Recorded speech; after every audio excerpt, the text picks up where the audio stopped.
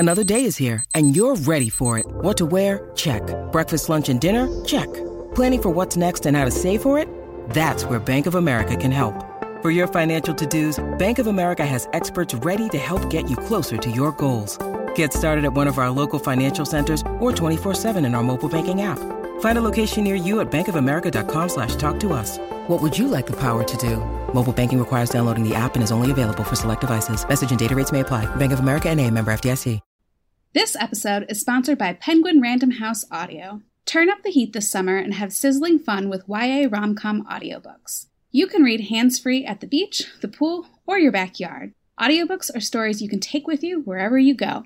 And some YA rom-coms you should definitely add to your playlist this summer include Radha and Jay's Recipe for Romance, written by Nisha Sharma and read for you by Neil Shah and Mayuri Bhandari, a delectable story that mixes food, dance, drama, and romance. Also pick up You Were Made for Me, written by Jenna Guillaume and read by Olivia Mackenzie Smith, a fun feminist twist on the 1985 fan favorite film Weird Science. Of course, you can't miss Instructions for Dancing, written by Nicola Yoon and read by the one and only Bonnie Turpin. The newest swoon-worthy listen from a New York Times best-selling author. Discover more YA listening recommendations from Penguin Random House Audio. You can listen to clips and find your next audiobook at penguinrandomhouseaudio.com/bookriot.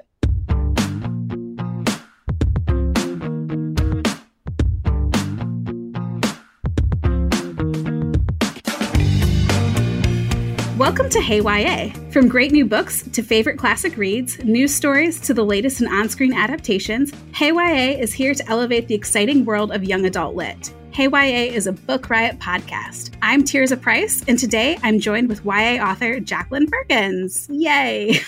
Yay! So happy you're here.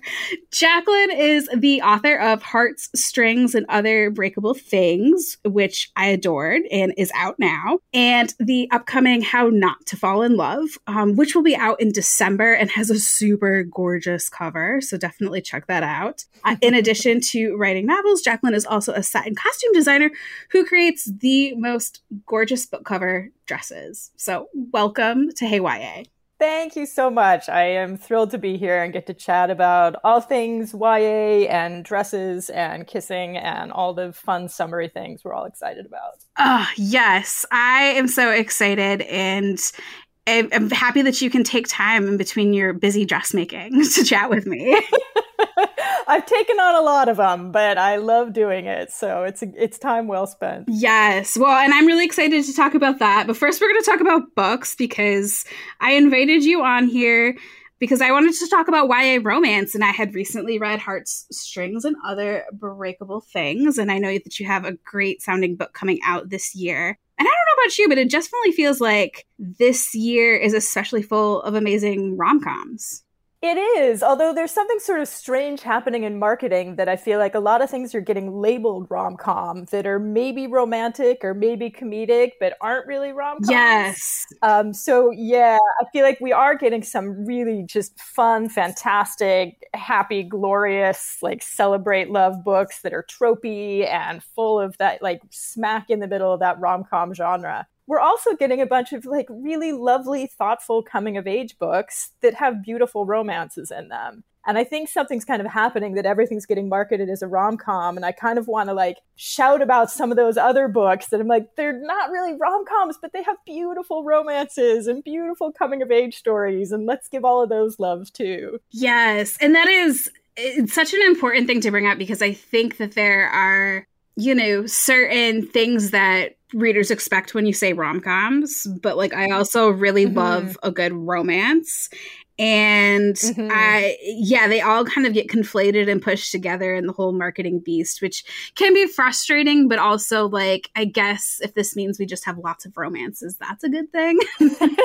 That is totally a good thing. Yeah. Yes. Sure. Oh my gosh. Well, I am super excited to talk more about romance and rom-coms, but first, let's hear from our very first sponsor.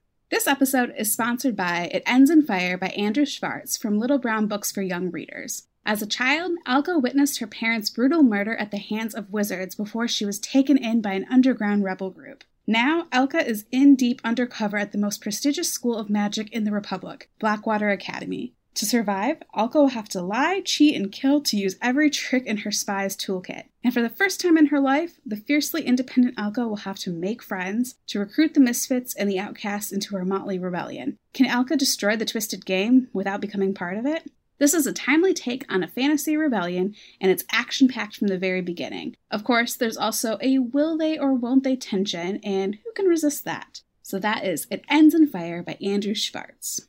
So kind of like going along that like idea of, there's a difference between rom-coms and there's a difference between like books with really great romances in that. That kind of makes me think of Austen, because I think a lot of Jane Austen's books kind of get like billed as or referred to as like these sweeping rom-com romances or whatnot. But I don't know. I maybe you would disagree with me here, but I don't often see Jane Austen as being like necessarily a romance writer, although she has some really great romances in her books. And I guess to that end, I'm really curious why you chose to retell Mansfield Park, which is probably one of the least romantic of her books. Yeah, and definitely the least loved of her books, which is part of what drew me to it. There's something, I'm always drawn to the outliers. I always want to know, like, everybody loves this, but not this. I always want to dig into that other thing. Mansfield Park, for me, was one of those books when I encountered it as a teenager was completely formative, because we had read Pride and Prejudice in school. And of course, I fell in love with Austen's voice and the way she could satire society, but you still had this sort of thread of your heart going, but I want them to kiss at the end. So you could be like following all of this stuff about class and religion and politics and gender and this like really sharp dialogue and family structures and money. And at the same time, you're like, and I still want them to kiss at the end. So we got that kind of sweeping romance, but we also got all of this other stuff packed into the book. So I fell in love with her writing. But ultimately, I'm the outlier in that, like, I couldn't relate to Lizzie Bennet because she was so strong. She was the girl who could walk into a room and say what she meant, and she could tell her mother she disagreed, and she was just so confident. And when I found Mansfield Park, I was like, there I am. And reading can be quite a narcissistic experience. Like, we look for ourselves in the books we read. And with Mansfield Park, we have this heroine who doesn't do that. Like, she cannot walk into a room and just speak her mind and be saucy and strong and brave and tell the guy who said she was disagreeable, screw you. And I related to her so much more. She spends a lot of the book, the heroine of Mansfield Park, harboring a crush, basically, on a guy who's into someone else. And, a lot of the critique about the original material about Austen's book is that when the hero, and I'm going to go ahead and give you the spoiler here, when the hero comes around and loves the heroine, it's coming from page 1 anyway. It happens so fast. Yes. So we don't get what we get in Pride and Prejudice or in Emma or in Sense and Sensibility, where we watch these relationships build over the course of the book. What we watch basically is a book with a heroine who is interested in the guy likes someone else. And in the last few pages, he's like, oh, wait, you're the girl I should be with. So we don't get to watch that relationship build in the same way. But at the same time, I think that there is space, especially in contemporary young adult literature, for heroines who don't identify as strong. I think we kind of shifted out of heroines having to be stunningly beautiful and into them having to be like just impeccably strong as a way to kind of combat some things that were going on with gender and feminism. And I feel like we've got more space now for different kinds of stories. So with Mansfield Park, I thought, well, can I kind of take some of the things that I absolutely loved about the original book and the ways I identified with it as a teenager and bring it into a contemporary setting for maybe other readers who are looking for a heroine who doesn't walk into the room with all the perfect quips and all the kind of confidence and strength, but ultimately is struggling, is trying to just figure out how to speak her mind and who she wants to be and what her voice even is. So it's a lot of what drew me to that material is kind of like, can I kind of reignite a little bit of interest in this book that I loved and in the kinds of characters I loved, who are much, much quieter characters. I love that. And I think that it really comes across in like Edie's journey, where she is kind of a fish out of water, and she's thrown into this situation where she has to be here for, a certain number of months, and she's mistreated and she's so uncomfortable. And her journey to, learning how to be comfortable but also speak up for herself was really wonderful. Great, thanks. Yes. And I also just love that there's like that instant sort of like romantic chemistry between her and her love interest in the very beginning. I was like, yes, give me all the chemistry. One of the other things that I love about Mansfield Park is it's a believable love triangle to me. Yes. We've got even in the original, and I very much draw on this in my retelling, you've got the very sort of sweet, kind, thoughtful boy, but you also have the rake. And I feel like in some of the other Austen novels and similar genre pieces, the rake, from the get-go, like there is no redemption, nothing's going to happen there. And one of the things that I just remember the first time I read Mansfield Park, I hit that moment where I was like, oh, the rake's not so bad. Oh, like maybe something's going to happen here. And I think love triangles really only work if you feel like there is potential with various avenues. If there's just a third person in there to be a jerk to make you want to, make you sort of root for the main thread, it's pointless. Yes. But with Mansfield Park, we get a really believable love triangle with their reasons for the heroine to pick either guy. Yes, I think that was probably one of the most surprising things for me when I first read Mansfield Park, where I was like, oh, Henry isn't so bad. Like he kind of comes across as like this really arrogant, flippant, and he's flirting, and then all of a sudden he like turns his gaze on Fanny, and she's just kind of like, what's happening here? Yeah, there's a change. Yeah, but as a reader, you're just kind of like, maybe. So yeah, that is a really good point. I think that Fanny Price is, one of the more timid Austen heroines, but she has such a rich inner life, and that's what makes her a really interesting character. Mm-hmm. Yeah, and that idea of sort of how do you stick to your principles in an unprincipled world? How do you kind of hold true to what you really believe when everybody around you is telling you to believe something else or care about something else? I think that's a really relatable journey for anybody. Yes, especially when she feels like everybody's betrayed her. Just so sad. I know. But I do. I feel like Mansfield Park was definitely not my favorite Austen book, but it has become one that I appreciate on a much deeper level, especially in rereading it as an adult. But I think that there are also a lot of challenges to retelling that one because Fanny does kind of feel like she's the protagonist, but she's not really like the central character in all of this drama that's unfolding around her. So I was very impressed with how you reimagined her in Hearts, Strings, and Other Breakable Things. Thanks. She does have that challenge. It's funny. I sometimes when I read books, like go back and revisit Austen or any number of other pieces that were written 50, 100, 200 years ago. Would they fly today past modern agents and editors? And I feel like somebody would tear Mansfield apart saying, you have a passive protagonist here. Like you have to activate her and you can't have the hero just choose to love her in the last 5 pages. Right. Like they would just completely tear it apart. So it is a good challenge, again, of how do you kind of take those things that you really love and admire about the work and make them work for a contemporary sensibility. And one of those challenges definitely is activating that heroine. Yes. Because certainly in Austen's original, like things happen to her, but she doesn't drive much of the story. Yeah, I feel like, because I'm feeling this really hard right now because I'm actually writing a Mansfield Park retelling at the moment. And it's so challenging to, like, as you say, activate her because really like in the original, I think one of the most powerful actions that she takes is refusing Henry Crawford's proposal. Yep. And that's about it. Yep.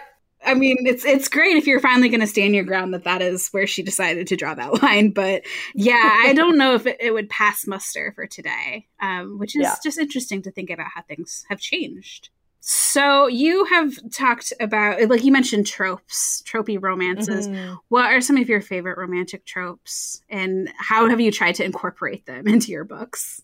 Yeah, well, I am definitely that strange reader that loves a love triangle. they get such a bashing. People will, I constantly, when I read reviews of books, people are like, oh, love triangle, please tell me there's no love triangle. When I don't like them is when they do seem unnecessary, when it seems like there is a third person or even a fourth person put in there that isn't really a viable option. Then it just seems kind of silly. You've got that person who from chapter 1, like they chew their food badly or they do something that you're like, oh, we know that's not going to happen. But when you feel like they are actually viable options for a main character, then what they really do is they externalize what that character most wants.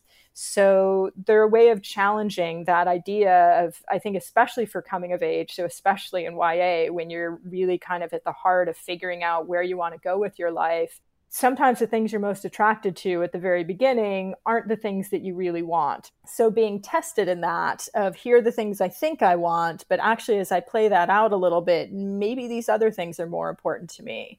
And getting to see those in relationships instead of objects. Someone's not choosing between whatever, a red toy and a blue toy. You're talking about people. It's complicated, which means when you make a choice, there are going to be repercussions. It's going to matter. It's going to have some weight. There's going to be a trickle effect that will potentially carry through the rest of your life. So there's stakes to those choices. So I do love triangles. I think they're great ways to test what somebody wants. And one of the other tropes I love is I love the friends to lovers trope. Yes. Everybody loves the enemies to lovers trope, but sometimes I feel like I get a little bored with the bickering at the beginning and I'm like, oh, that person's not even good for you. But I know you're going to get together in the end, so I'll ride it out. But when it's somebody that you have cared about for years, but you've kind of just boxed that off and you start to realize that there are other kinds of feelings there, there's a complication to that I just find absolutely fascinating. Again, because there's stakes to it, that risk of what do you do about the friendship? Are you going to now affect the friendship? And because you've got all that history, so you've got those moments that were beautiful and wonderful as a friendship. So there's so much depth to those relationships. So I'm definitely on the friendship to lovers side of the vote as opposed to the enemies to lovers, even though that one's fun too. Yes. Friendship to lovers, I think, is almost more challenging than enemies to lovers, because I think with enemies to lovers, it's just like, okay, you throw them together and you can have kind of like that chemistry. But I don't know, the friendship to lovers, I think it takes a lot more nuance to draw it out and do it really well. But I also really enjoy it. One of my favorite friendship to lover books is Love and Other Foreign Words by Erin McCann. Mm-hmm. I don't know if you've read that one, but that one has an excellent friends to lovers plot, and it's just really good. But it's like a very slow burn, so you have to be patient with that book. Uh-huh. But yes, very fun. So what do you hope to see more of when it comes to YA romance? Because I know we talked about how there are some things that are not necessarily rom-coms, but are marketed that way. I feel like clarity when it comes to marketing would be nice. Claire, that would be amazing. And I do think we'll come back to that. I think right now there's a kind of trend of sort of slotting things in genres. And that always sort of opens back up. Like we do that and then we pull out of that. So I think because people start to get fatigued with everything being classified in one way. And so then we shift out.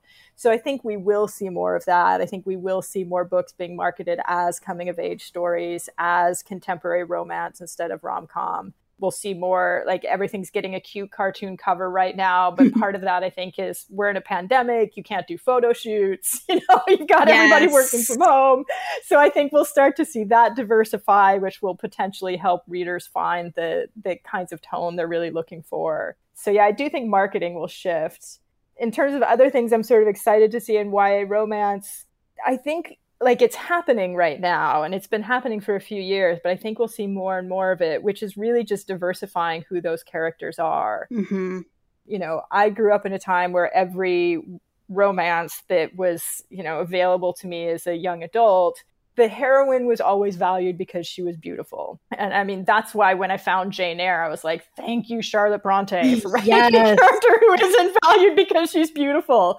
But it was pivotal to me because it was the first book I read that wasn't in there, whether I was stealing adult romances off my mom's shelf or whether I was coming to teen literature. there was always that moment. That was the romantic moment, was when the guy looked at the girl, especially in hetero romance, of course, and said, "You're so beautiful." And then everything was wonderful. And I was like, what about all the other stuff about her? So I think we are starting to see more and more of that, just a diversity in who those characters are and what they are drawn to in each other. So it's not so much about that physical spark, even though I think that's a fun part of romance. It's, the hero doesn't have to be 6'2" and super buff, and the heroine doesn't have to be skinny and white and stunning and popular, and all those things. And that kind of cliche of you're beautiful, but you don't really know it. And I think we're seeing fat bodies. We're seeing more heroines of different ethnicities.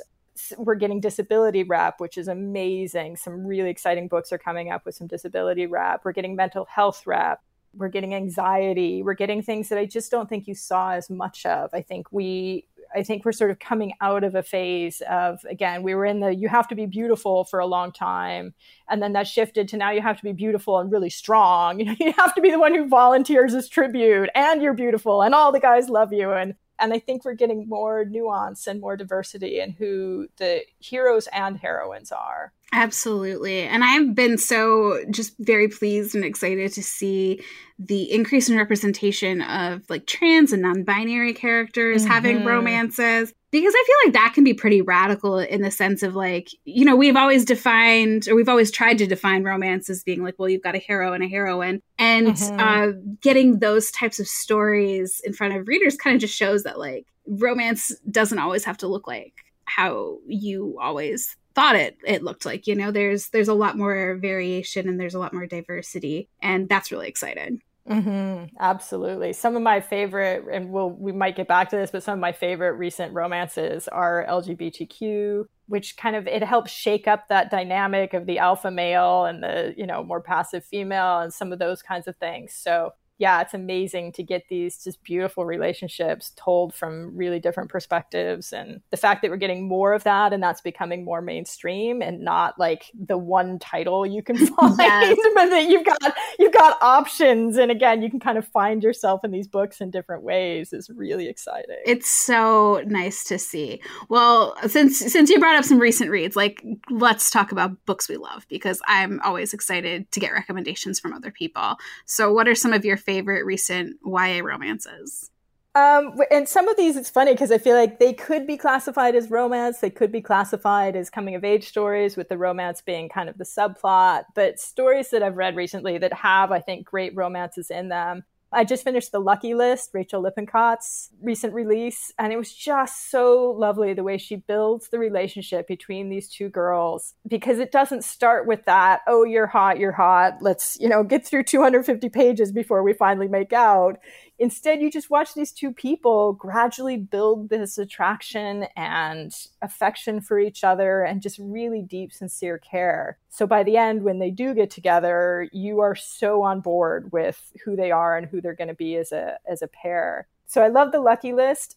Sophie Gonzalez's latest, Perfect on Paper, was really lovely. I don't know if you've read that one, but it's, you've got a kind of girl who's giving out love advice, but of course her own love life is a mess, and she's kind of trying to sort through, this is who I think I want, but maybe it isn't who I want anymore. And so you watch her character really grow through kind of figuring out that maybe what she wanted before isn't what she wants anymore. So that's kind of a lovely way to build a romance. One that I thought got really under-marketed was Glimpsed, G.F. Miller's romance, and her heroine is a teen fairy godmother, so there's a magical thread through it. So she kind of glimpses people's wishes and then sets out to make their desires come true. And it was just funny and sweet, and is another one that has I guess I keep coming back to these sort of slow burn romances where the characters maybe at the beginning don't even really like each other, acknowledge each other as love interests, but they experience things together and they open up to each other slowly, and they really develop something that I think has some depth. So those are kind of three of my favorite recent reads with romance threads for something that's just super fun and tropey. Better Than the Movies came out this year. Yes. Lynn Painter's book. And it's just joyful. Like, it's got every trope in the book very deliberately because it's celebrating all of these romance tropes. So you've got the boy next door and they're fighting over a parking space and they're, and you just kind of watch them play out and very meta make fun of all the tropes while living through them as well. So if you want something that's just like super fun, funny summer read, that's a good one. Oh, those are all really good recommendations. And I have not had a chance to read any of them yet, although I can actually see the Lucky List on my shelf from where I'm sitting right now. Story of my life. I think that if you really like a good love triangle situation, Perfectly Parveen by Olivia Abahi just came out. It's so good. I really enjoyed that one. And that one I think really spoke to what you were talking about, where love triangles can be great because they can, be part of how the character is deciding who they are and what their identity is and what they need and what they want out of life. And that one I think did it really, really well. And then I've also recently read Love is a Revolution by Renee Watson. Have you read that one? I haven't, but I'm writing it down right now. Yes. That one was really great because it was, it's got this fat protagonist who is, fairly confident in herself and who she is, but when it comes to looks and such, but she feels really out of her depth because she starts to fall for a guy who's really involved in community activism and she's not. And so she kind of gives him the impression that, she is, she does this work at her grandmother's assisted living center and she, shows up to these meetings and she just does all these things. And then of course, as their relationship goes along, it's he starts to see through her lies and she kind of panics a bit. And I really liked that book because it was a great romance novel that also just had messy protagonists who were trying to figure out themselves and what it means to be in a relationship and kind of reconcile those two things. And she learns that, self-love and being who you are is got to kind of come first, which is, I think, really great. It's one of those books that I wish I'd had as a teen. Fantastic. Yes. And I just have to throw in one more enemies to lovers because I do love that trope. She Drives Me Crazy by Kelly Quinlan was really fun if you like a sports sort of enemies to lovers, and it's sapphic and it's funny. Has a really great small town setting. So I highly recommend that. I would love to talk about your next book, How Not to Fall in Love. I think it sounds amazing. And when I was thinking about this topic and I was thinking about your books and having you come on the show, one thing that struck me is one of the reasons why I really love romances, especially those that really lean into the rom-com sort of funny, tropey, romantic types of books, is a lot of the times we're seeing them where they come up with this really good premise or setting or hook. And so yours is this girl who works with her mom's wedding boutique, and she is kind of jaded when it comes to romance, but her friend is a boy who loves romance. So do you want to talk a bit more about your book, maybe how you came up with that sort of premise and maybe what makes a really good romance premise? Sure. The last part of the question is probably the hardest, yes. But because it's, who we can argue what makes a great premise, but I can certainly talk about the book and how I got the ideas for it. One of the fun things I think as a writer that you get to do is you kind of get to put parts of yourself in different characters. So with How Not to Fall in Love, very narcissistically, it was a kind of way for me to take the very cynical side of my brain and put it in one character and take the just hopelessly romantic side of my brain and put it in another character and let them battle it out. So in some ways, what plays out on the page is those two sides of my brain that have been in conflict for my entire life. I love it. Yeah. So some of that was that, but ultimately, a lot of what I write is inspired by other things I've read and kind of pays tribute to some of the things that I'm drawn to in other books. So really, How Not to Fall in Love is my tribute to Cervantes' Don Quixote. So it doesn't have the, the politics and the, everything that was going on at Cervantes' time. But ultimately, we see a character that just keeps believing in things, which I think is hard to do right now. We're in a very cynical age right now. Like, it is hard to post something. You can post something happy on Twitter, like, look, it's my cat playing with a toy. And you'll inevitably get somebody on there being like, you should be thinking about the environment. You know, like, we're in a kind of angry, cynical time. And it's stirring up a lot of things that we need to deal with. But to be able to put a character in the middle of a contemporary society who, you know, deals with contemporary dating, where you get people ghosting you and you've got to go through that kind of horrible routine of sitting down at the first date and getting your hopes up and then getting crushed, and just everything that kind of hits you in life, but just still believes that things can be good and beautiful and wonderful. So getting to put that character on the page, who is very much drawn from the Don Quixote character. And in Cervantes' book, there's the heroine who, for very different reasons than my heroine, is extremely jaded about romance and relationships and life in general. So kind of figuring out how I could put that character in a contemporary setting, to have that person who's just completely anti-romance, like life is not going to be good. It's like my character listens to all those podcasts that are about the world is falling apart because of plastic. And, you know, so she gravitates to this kind of like almost nihilistic sensibility in life, whereas he just shoves it all out of his way. He's a LARPer, so he goes to play like the night on the weekends at his LARPing community. So it's kind of just a fun way to explore these two characters in society. And then the cynical character working in the wedding shop, a lot of that comes from real life experience. So I've done a number of wedding dresses, and some of them were absolute joys for me, getting to be part of somebody's wedding and the lushness of all of it, and to create a dress. But I've also seen the side of weddings that really, you know, by the time the wedding happens and I'm sitting in the back just to make sure the dress looks okay, I'm just watching these two people walk down the aisle thinking, all you guys have talked about for 4 months is stuff that has nothing to do with your relationship, nothing to do with wanting to be with each other.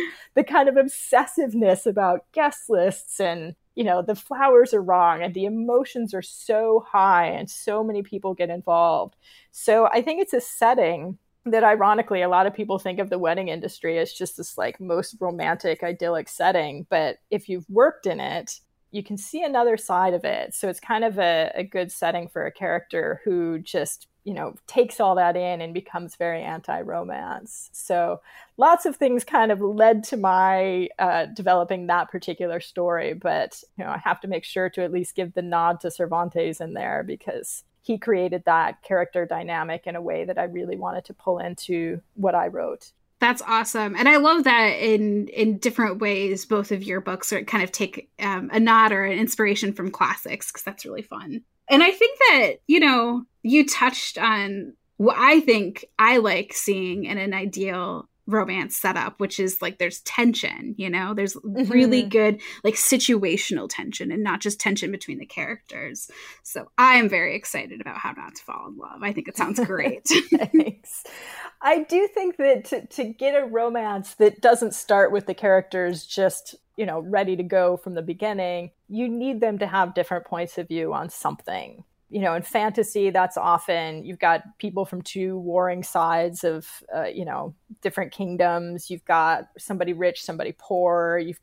So in fantasy, we often see it play out in bolder ways than we see in contemporary realism or even semi-realistic fiction. But I do think that, yeah, getting that tension of sort of two sides, and then how do they meet in the middle? How do they influence each other in positive ways so that maybe whatever those points of view are, you know, even the book you were talking about, you've got a social activist and you've got somebody who's not a social activist, but how do they kind of come together? Yes. Yeah, it can be really compelling, I think. And that's just, it's really, really interesting. So that is very exciting. How Not to Fall in Love comes out in December? Yep. Just before Christmas. Yep. Great. So put it on your holiday wish list. All right. We are going to pause for our next sponsor, but then when we come back, we're going to talk about dresses. Yay!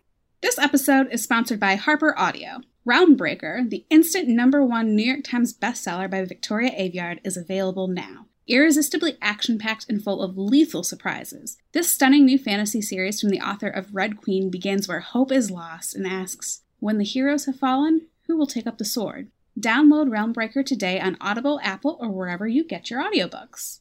All right. So if readers follow you on Instagram, they will see that you are the creator of some of the most gorgeous book cover inspired dresses ever. I gasped the first time I think I stumbled upon your account and I saw all of them because they're so creative and they're so beautiful. So I would love to hear more about how you started creating these. So I started doing some dresses to help promote Heartstrings and Other Breakable Things. And I'll be honest, some of that came from, like, I am so bad at social media. I don't understand all of it. I don't do video. The idea of spending a ton of time editing and filtering photos, like, I just don't have a knack for it. I also feel like if I put something up on social media, I want to make sure I've got time to interact with people about it. And anyway, I was kind of flailing with what do I even do with social media accounts, which for all those people who are told you have to have a zillion followers to sell a book, I did not have social media accounts when I sold Heartstrings and Other Breakable Things. So if that gives anybody a little bit of a kind of breath of relief, you don't have to be, have a major following to sell a book.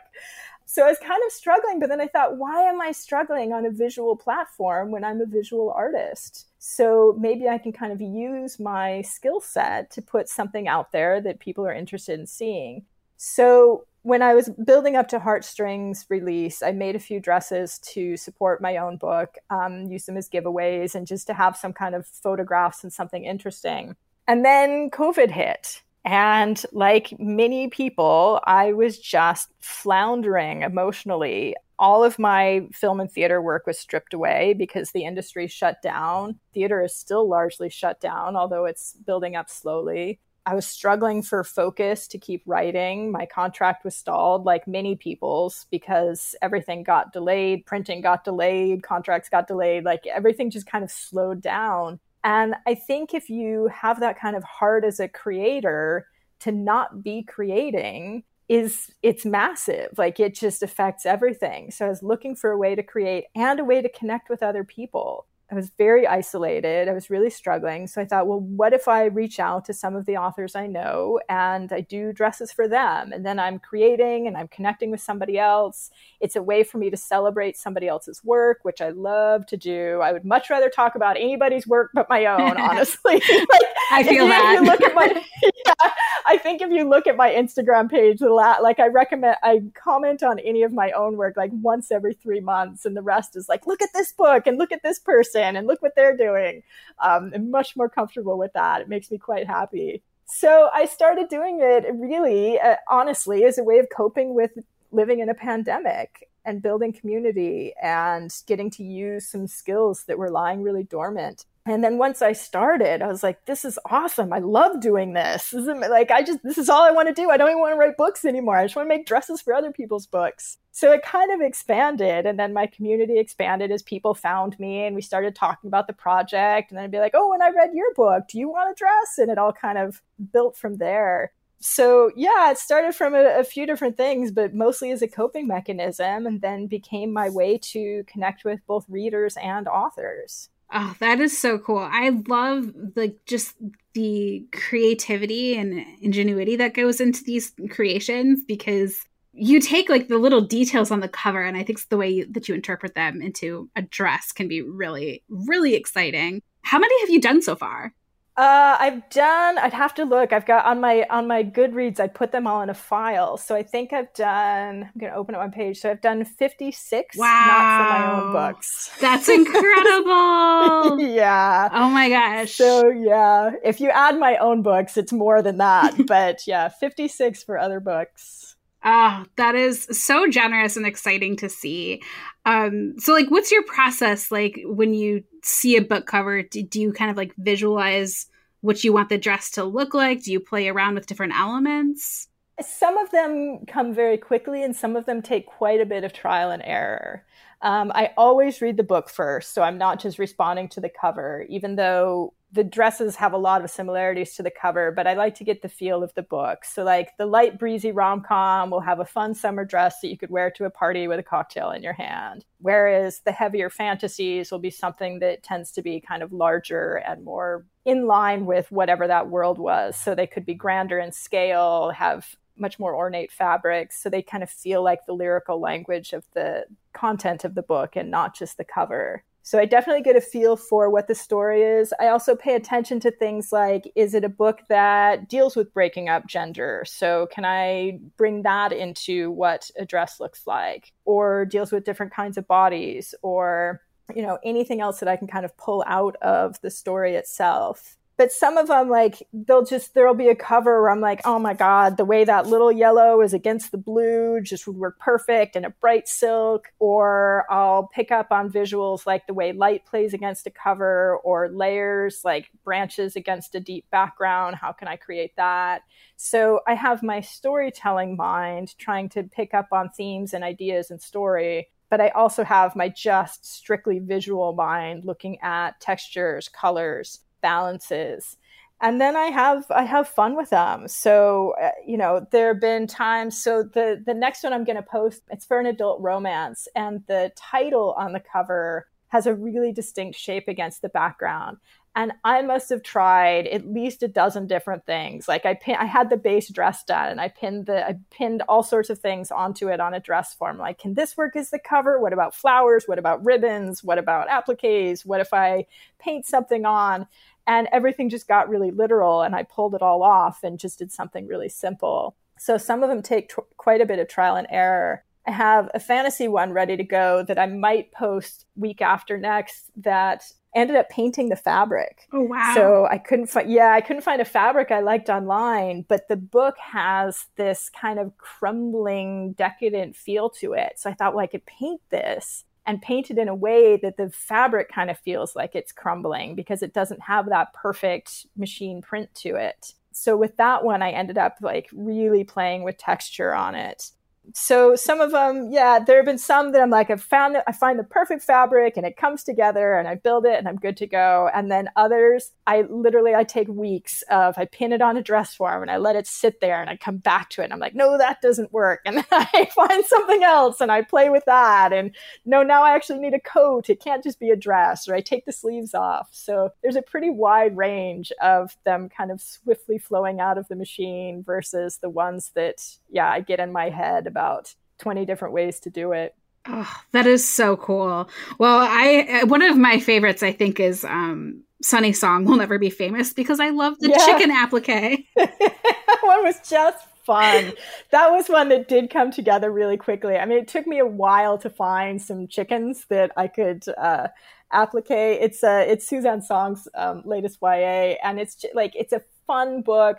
Her wit is so fantastic and her writing. So I knew that the dress had to have a sense of humor to it. And I was able to get a kind of, there's a fence on the cover, and I was able to get that printed. So I got the fence print done so it like really matches the cover. And then it has these little chickens and little grass bits. So it took a while to do all the applique, but idea wise, like that one just flowed because I had the right materials for it. That is so cool. And I just realized that is actually the fence in the background. Like I was like, wow, you matched the background, the whole pink fabric really well, but that's really cool. They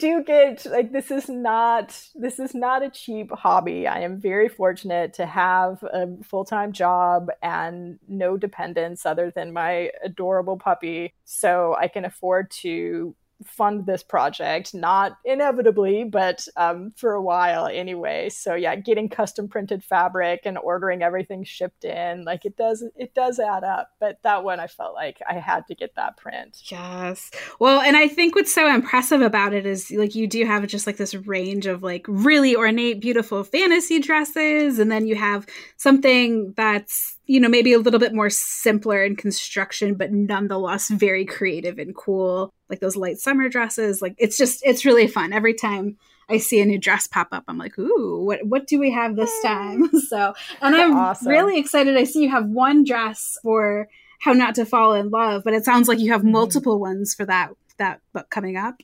Yeah, so my plan is to do 6. So I have 5 done, and I do have the fabric for the 6th one. And I have just wonderful artist friends who are doing photographs for me, because we all have different social circles right now of who we can be around and how we can do all of that. So they've got a group that they're doing the photos for me. And I'm just going to post one a month as we lead up to the release in December. And then I will give them all away in December with copies of the book once I have them. Oh, that sounds really fun.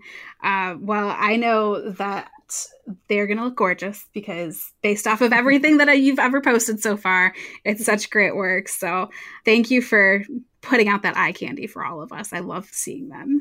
Yay. They're really like, pandemic is hard on everyone, right? It's like, why not just have something fun and joyous and pretty and non-stressful? It's just be like, look, it's a pretty thing. And maybe you can have it in your closet and read a book you love. Yes. Well, and it's such a great, I think, tribute too to some of the amazing cover artists that are working now, because we have just some amazing covers. So yes, it's very fun. Well, thank you so much for chatting with me. This has been so great talking about kissing books. Jacqueline's book, Heartstrings and Other Breakable Things, is out now, so you can pick up a copy. Pre-order How Not to Fall in Love. It will be out in December. In the meantime, where can we find you online, especially those gorgeous dress creations?